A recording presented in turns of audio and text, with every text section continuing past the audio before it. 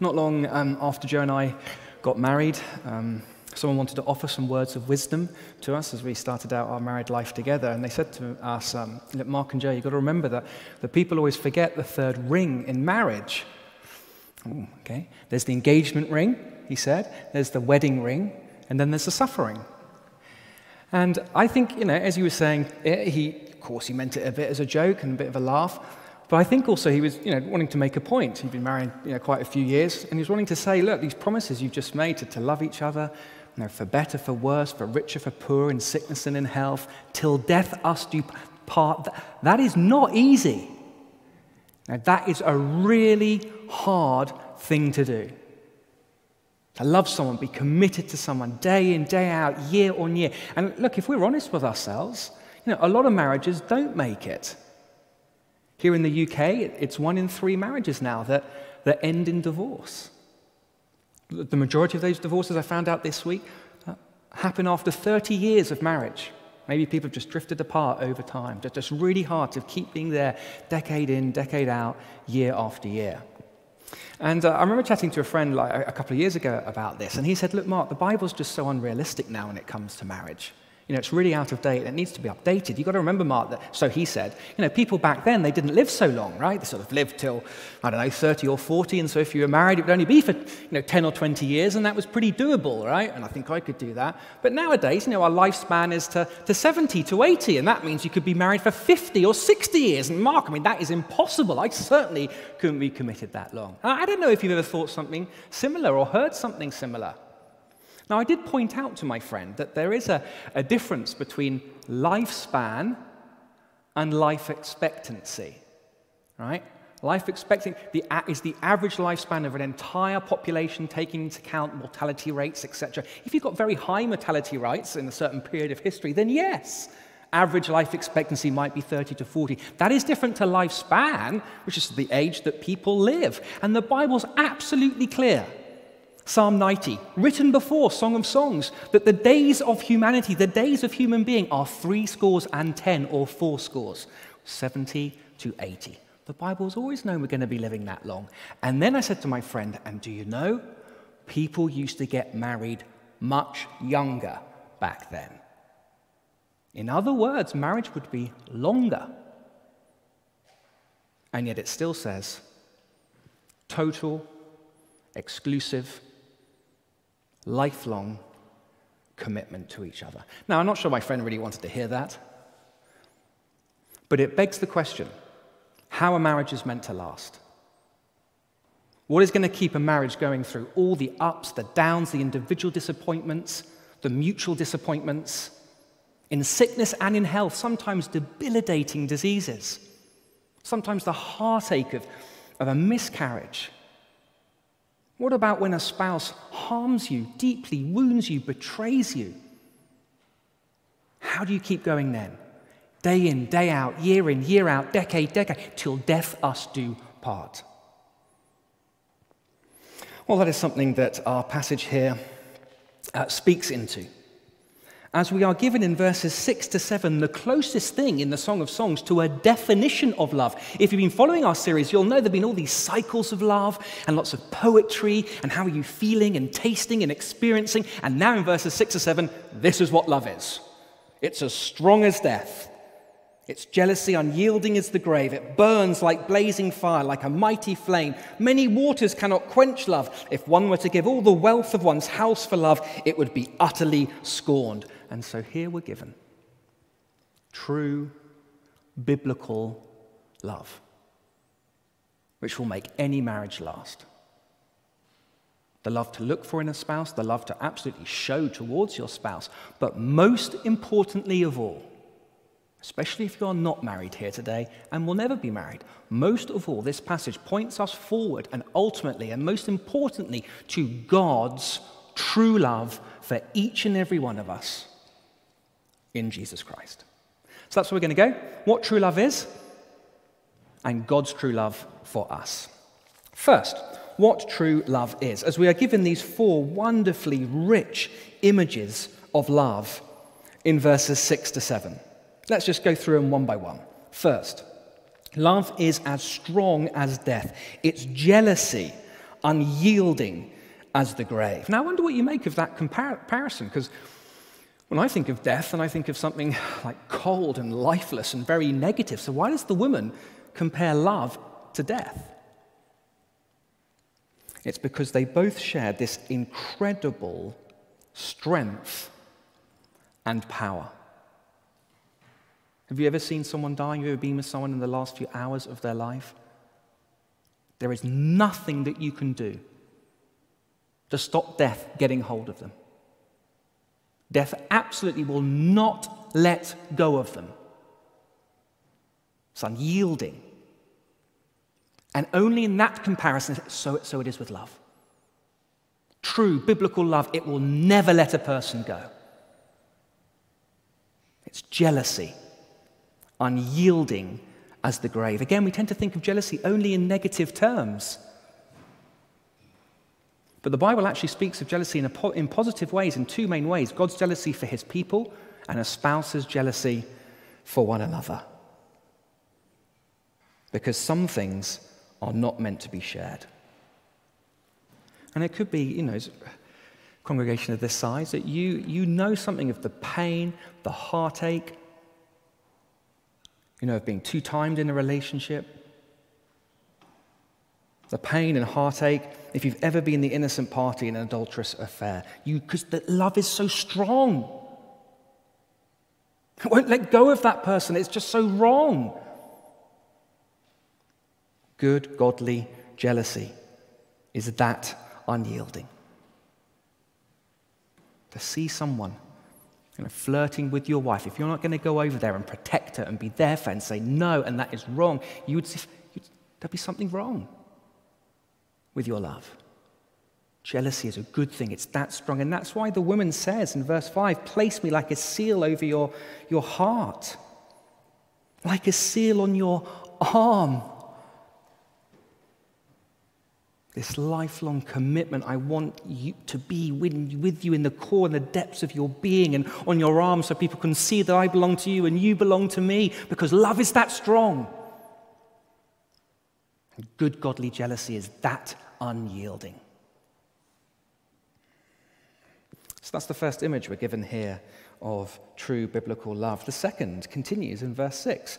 True love burns like blazing fire, like a mighty flame. And so in case we are tempted of thinking of this comparison of love as cold and lifeless like death, no, the woman continues. It's like a fire. It's alive. It burns with passion. Just look at how the husband and wife are described in verse 5, the start of this section. Who is this coming up from the wilderness, leaning on her beloved? I love that image of the wife leaning into her husband. We don't know what time this is. Is them coming back from the honeymoon, coming back from their countryside trip from last week? Or is it many years later as they reminisce together? This companionship, this leaning in, this dependency, closeness, friendship. We don't know for sure, but then even with that, the very next sentence in the verse goes, under the apple tree I roused you. And we move from that friendship, that companionship, yet again to their sexual passion. Reminiscing about their first sexual encounter, we got this friendship, but it's a friendship on fire. It is blazing. Now, the martial arts master Bruce Lee once came up with his own definition of love. He said, love is like a friendship caught on fire. In the beginning, a flame, very pretty, often hot and fierce, but still only light and flickering. As love grows older, our hearts mature and our love becomes as coals, deep burning and unquenchable. Now, I don't know if Bruce Lee ever read the Song of Songs, but it's a good description, friendship on fire, for this second image we are given here. And some of you on your phones or your Bibles might have a translation which says, like the very flame of the Lord. And so this is not just sexual passion we're talking about, although of course it includes that. It's one of the main themes of the book, but also a godly passion. An unrelenting desire to see your spouse become more and more like Jesus Christ and grow in godliness and purity together.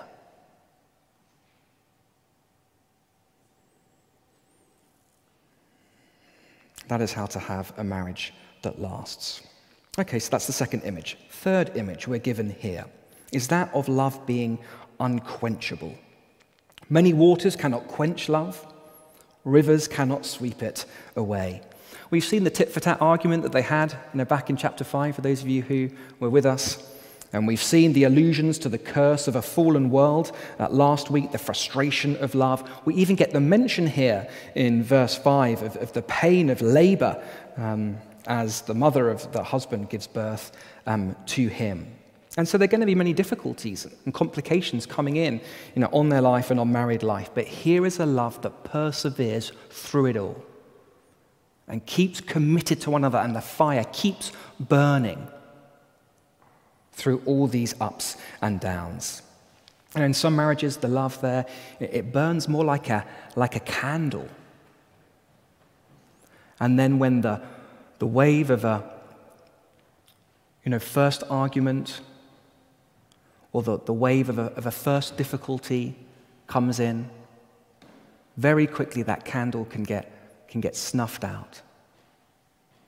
But the love that's more like a forest fire, no matter how many times the water gets poured under it, it's still going.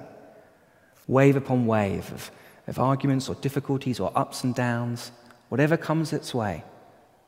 An unquenchable fire, that is a marriage that lasts, that is a marriage that is strong,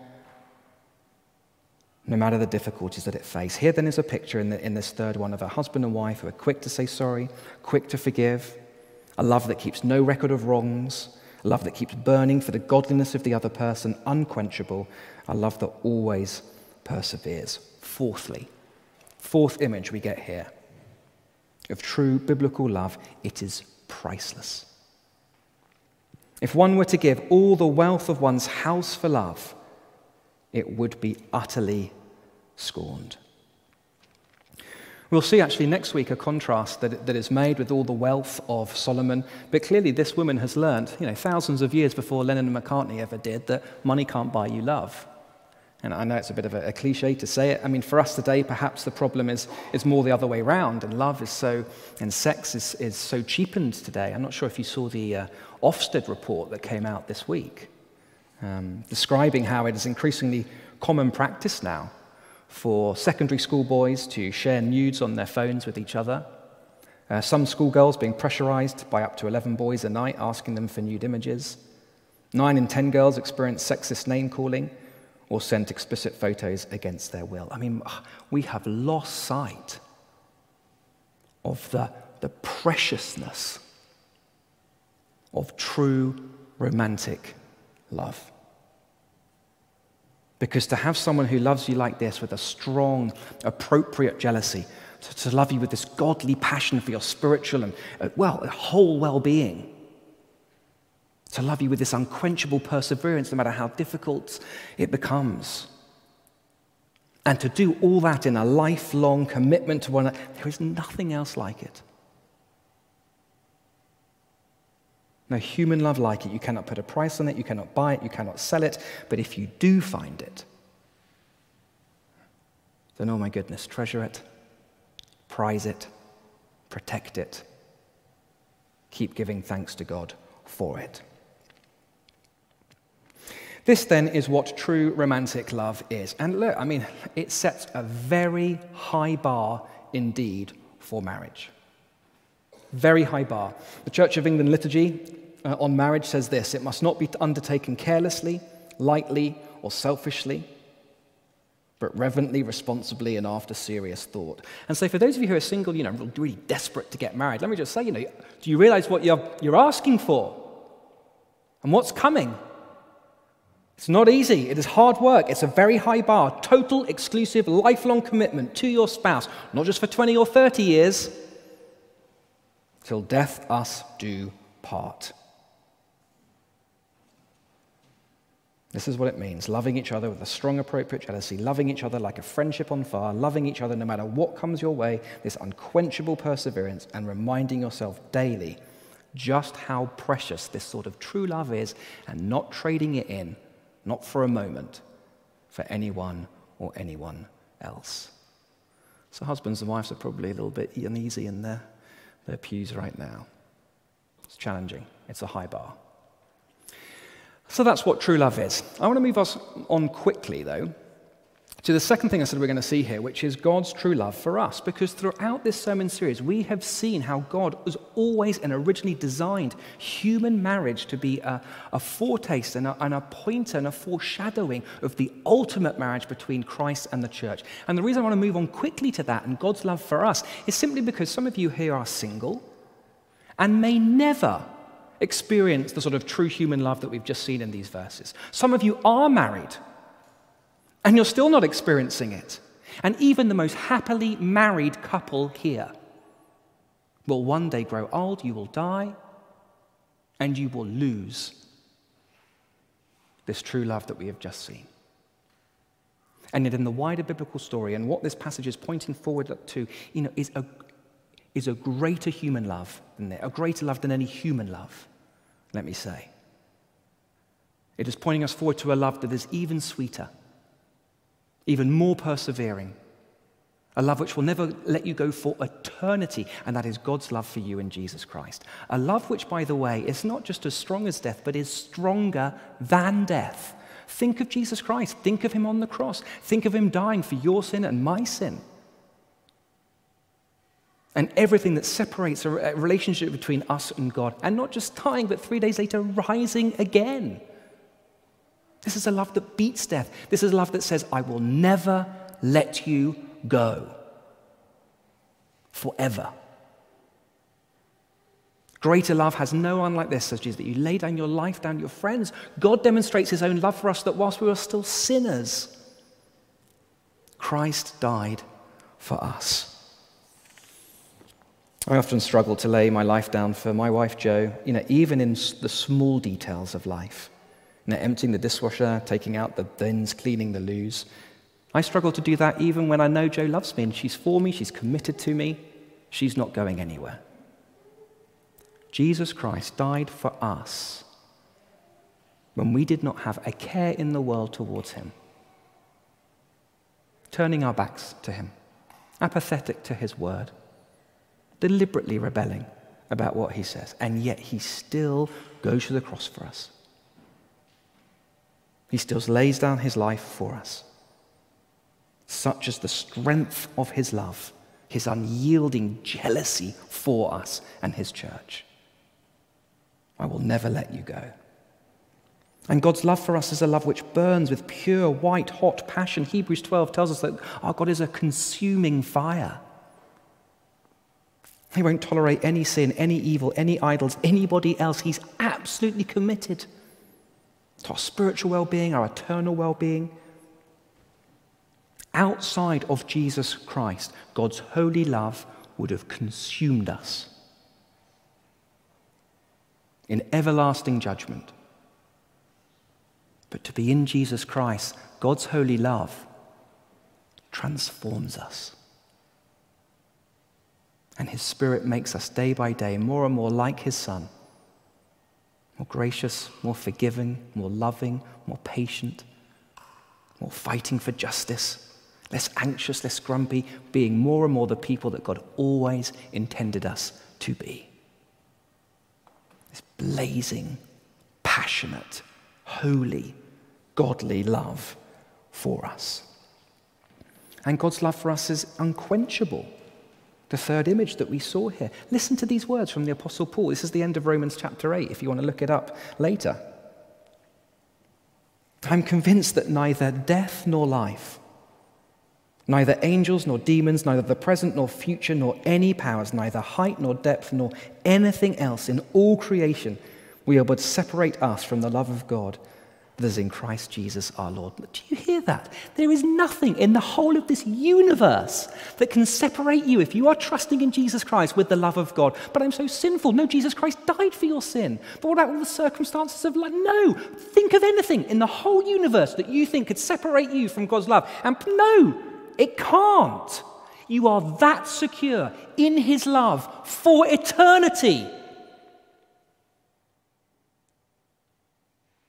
There is no love greater than this, and it is a love you cannot buy. What does it profit a man, Jesus asked, to gain the whole world, yet forfeit his soul? What can anyone give in exchange for their soul? And the answer is nothing. There is nothing more precious than Jesus Christ. There is nothing more precious than a relationship with him. It is his love that all our human love flows from. Our relationship with him, which every earthly relationship flows from. To know him, to be known by him, to be loved by him. He is the pearl of great price. If you're a Christian here today, you have a truly priceless thing. And so as you've heard these verses, if you saw this love, you thought, my goodness, I want to be loved like this. I want to feel this love. I want to know this love. I want to have this strong love, this unyielding jealousy towards me, an unquenchable love. Do you want it? You can have it. Trust in Jesus Christ. Come to him. You can have it right now. You say to him, place me like a seal upon your heart, like a seal upon your arm. You say, absolutely. You're mine. Say, all I am I give to you, all I have I share with you. He says, yes. And you will be sealed in him, Ephesians 1, with the promised Holy Spirit. You in him, his Spirit in you. And it is transformative. It will actually make you a more loving spouse. It'll make you a more loving friend. It'll make you a more loving colleague. His love transforms your love. I've been married to Jo for 18 years now. The love that she has been transformative.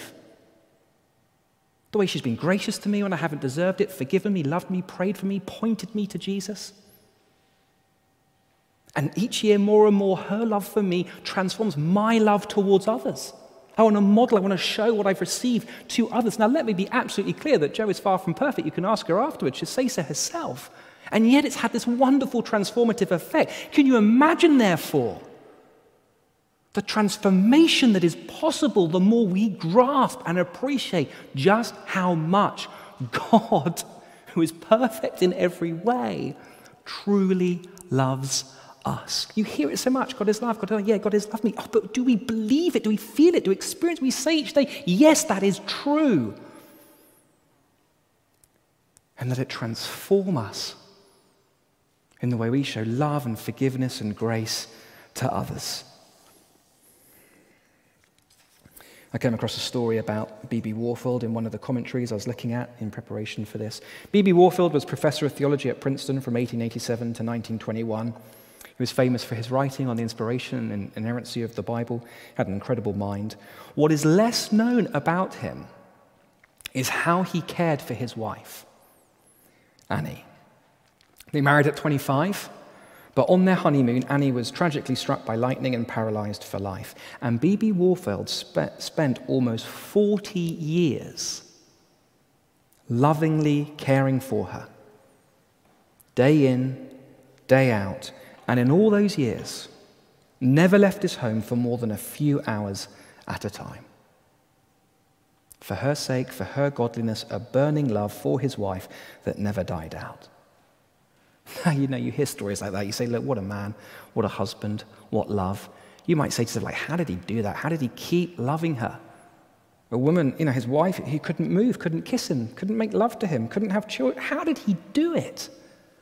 Now he's no longer alive, we can't ask him. But I bet if you did, he would say, only through God's true love of him. This deep grasp and appreciation of God's strong, jealous, burning, unquenchable, priceless love for him in Jesus Christ. It transformed him. And it can transform you. And all you need to do is receive his love and keep receiving it day in, day out, till death us do part. Well, let me pray that for us now. Let's pray. Father God, we thank and praise you for this description of love, these four really rich images of love, said by this woman in the context of her marriage to her husband. But my goodness, how we fall short of it. And some of us haven't experienced it. And those of us who are married don't love our spouses like this. But we know ultimately it points forward to the ultimate marriage between Christ and the church, your love for us, and you perfectly love us like this. Thank you for forgiveness in Jesus Christ. Thank you for your deep, deep love for us despite our sin. And I pray, Father, wherever we're coming from today, whether they're hearing this for the first time or the 100th time, you would give us, by your Spirit, a deeper appreciation of this reality, just what a loving God you are, Father, Son, and Spirit, and allow your love to transform our love and the way we relate to others. And we ask it all for Jesus' sake. Amen.